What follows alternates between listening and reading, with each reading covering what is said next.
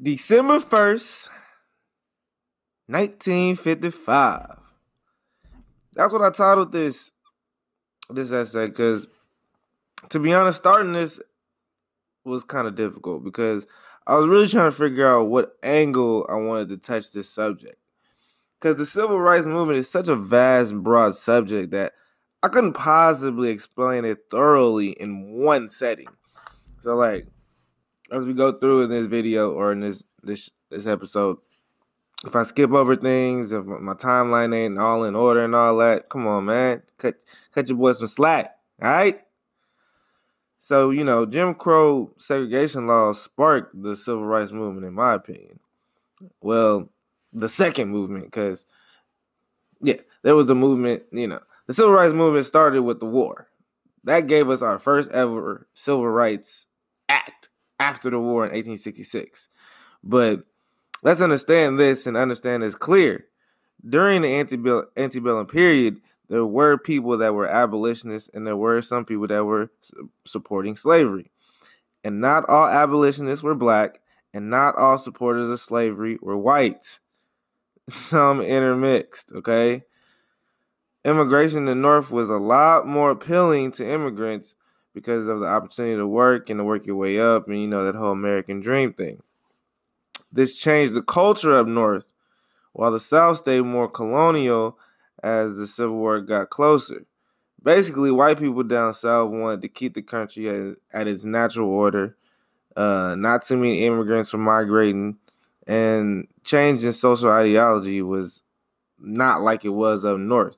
So, basically people were,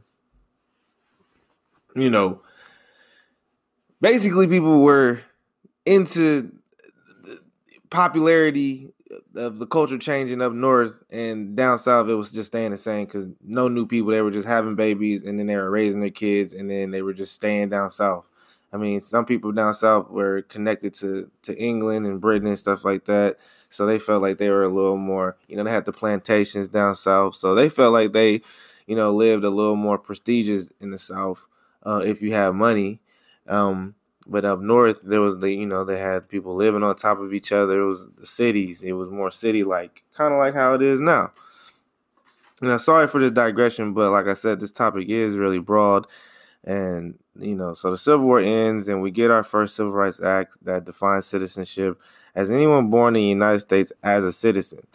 So, and it was quite some time that they made that a law. So motherfuckers been in the country coming left and right ever since the 1790s, and it was really getting out of hand. Like, they had to put in some type of citizenship law because it was like the wild, wild west out here. It was just like, hey, you come, you here. Now it's like we've been here since, 1777, 76 or whatever. It's time to really set in some immigration laws. Like, the people that's born here, shit, it's hella generations that been here. You know what I'm saying? People that's been here, been in America all their lives and might not really have that many ties to England or their European country or whatever. So, and it was crazy because motherfuckers who really weren't American were trying to call shots. So you couldn't just be a subject to the English crown and be a citizen. Like, you had to basically choose one. Of course, this act was directed towards the so-called African Americans or the former slaves. Congress, not the president, President Johnson, I believe it was, wanted to make sure that everyone could and should enjoy the civil rights and immunities America had to offer. But that did not mean politically or in all civil and social aspects. So there was still, you couldn't basically, it left the loophole for voting suppression. And definitely it led the way for Jim Crow laws and second-class citizenship. So obviously we get the abolition of slavery along with the 13th, 14th, and 15th Amendments. But after the 1880s, liberal rights, quote unquote, felt like their job was done with the civil rights. They gave back control of the South to the former Confederates, and they turned their focus elsewhere. Meanwhile, black people in the South were basically discriminated and whatnot, but whites who wanted to take the South back, that's basically who were discriminating against them, because the other whites, why would they discriminate against them? So it was only the ones that wanted to, quote unquote, take the South back. It's always been a fight against good and evil, but that's good and evil doesn't necessarily involve us. So you have, white liberals are abolitionists. Sounds good on paper, but in reality, they are just as racist. They might not believe that we should be held in captivity, but they damn sure don't believe that we're on the same level as them. They don't think that we can think for ourselves. And they really subscribe to this white man's burden. If you don't know what that is, y'all can go ahead and look that up. But so during the Jim Crow laws, black people were pushed against the wall. They had to make do for what they were given. But in this time period, we were getting married, having kids under marriage, starting businesses, own schools, own neighborhoods. I mean, we were prospering. Separate but equal was deemed constitutional with the ruling of the Plessy versus Ferguson. Almost 20-something years about 20 years after Reconstruction ended. Some of the black leaders and activists knew that the allocation of government funds was not equal and that they wanted to fight against that. The Brown versus Board of Education deemed separate but equal wasn't constitutional in public schools. It was cool to have the schools desegregated, but it did leave black communities behind, because now blacks were leaving the already underprivileged, quote unquote, schools for white schools, leaving behind the undesirables, the lazy, and the unable, the people that couldn't go. So that's basically the timeline for that I can come up with, just fitting it all in this short time segment that I have to speak on this subject.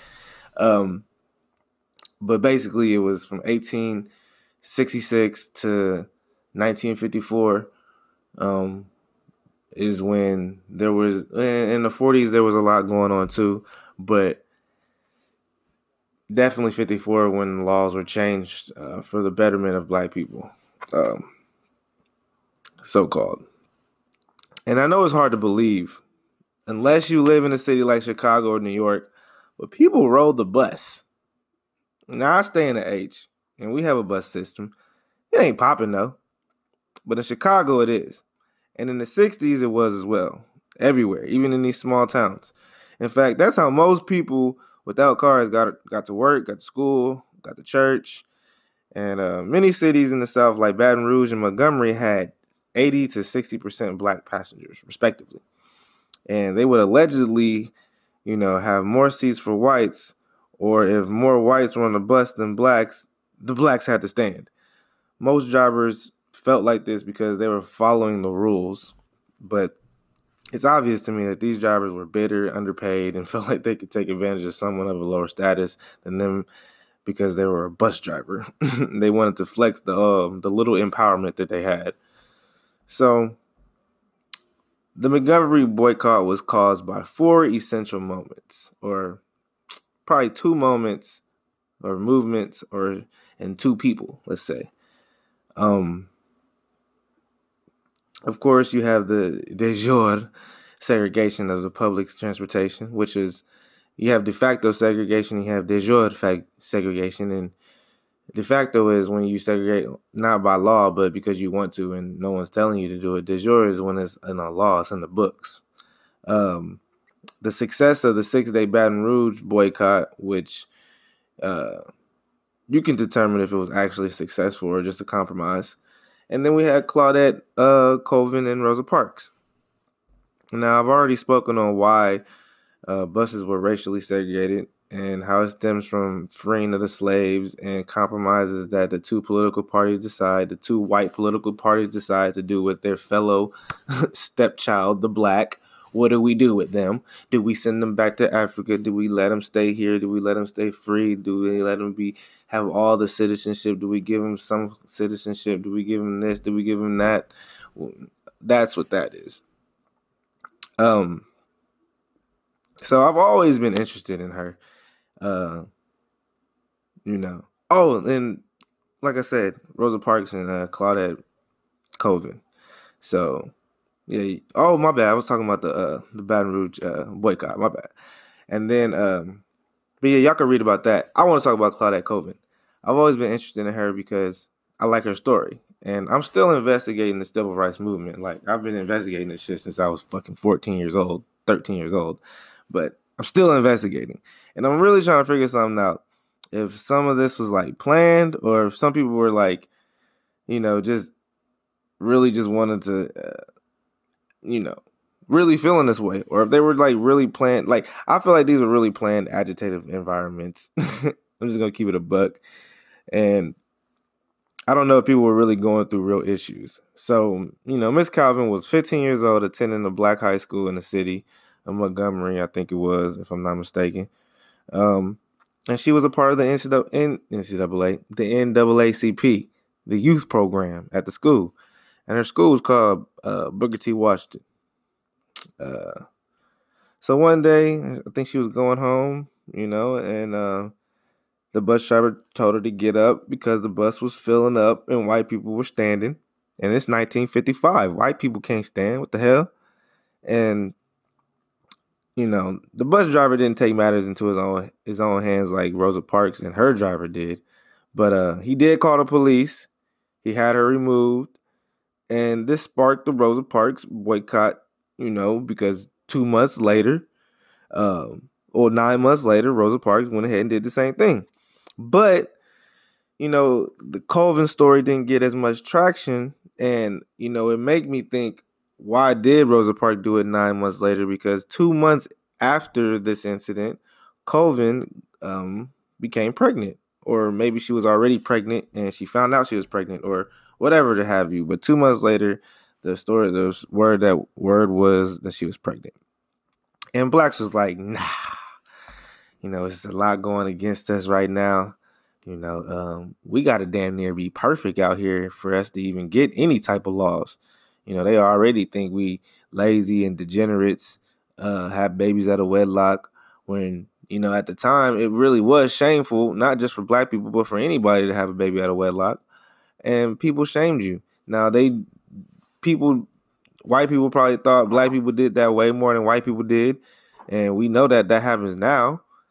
But back then, you can tell that they didn't want that information to get out there, not all in the public, and they weren't going to turn into a martyr, because she was pregnant. And you can't have no underage, non-married black woman pregnant talking about she fighting for civil rights.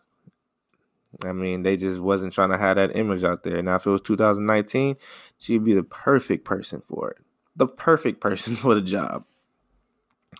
So yeah, like I said, 9 months later, 1st of December, Rosa Parks sat on the bus and didn't move. She was arrested and taxed like $14. And the situation created the Browder versus Gale, which determined segregation on public transportation was unconstitutional. The boycott resulted in the emergence of Martin Luther King Jr. and the creation of the Southern Christian Leadership Conference. And the boycott lasted a little over a year, costing the company almost $1 million in revenue. So boycotts do work. But you got to have a plan, and you got to have, something that you want to fight for. The one thing that I like about the civil rights movement and that we don't have today is that they actually wanted to change unjust laws, and laws that were not just. Nowadays, people are just complaining about where they at in life, and they thinking it's because of somebody else, or they're blaming police brutality because they don't like authority and they don't want to listen to somebody. If a cop pull you over because you got a fucking tail light out, and he tells you to put your hands on the wheel, and you reaching somewhere else, and turning around and you talking about fuck you and we don't like you, and you got a music playing fuck the police t-shirt, fuck the police, and all this other stuff. You don't respect your father, you don't believe in the Most High, you just don't respect authority at all. You're angry because for some reason you became who you were mad at. You're probably mad at your father, and you know because he wasn't there to raise you the right way. And all that is all good and all that, but it's a complaint, man, and you got to get your shit together, dude. It's not about what other people are doing to you. It's about what you can do for yourself, and what you can do for others. It's very tough. It's very, very, very tough. Living without a plan and just out here doing things willy-nilly. And that's what I think a lot of the black people do these days, and the black activists and the pro-black communities we have nowadays. There's just no plan. Or if the plan is to, like I said, I say this all the time, turn you into an atheist, and make you a pansexual, turn you away from God. And yeah, that's just what they want you to do. So anyways, it's always more to the story. Always look into it. We deep. Holla at your boy, man.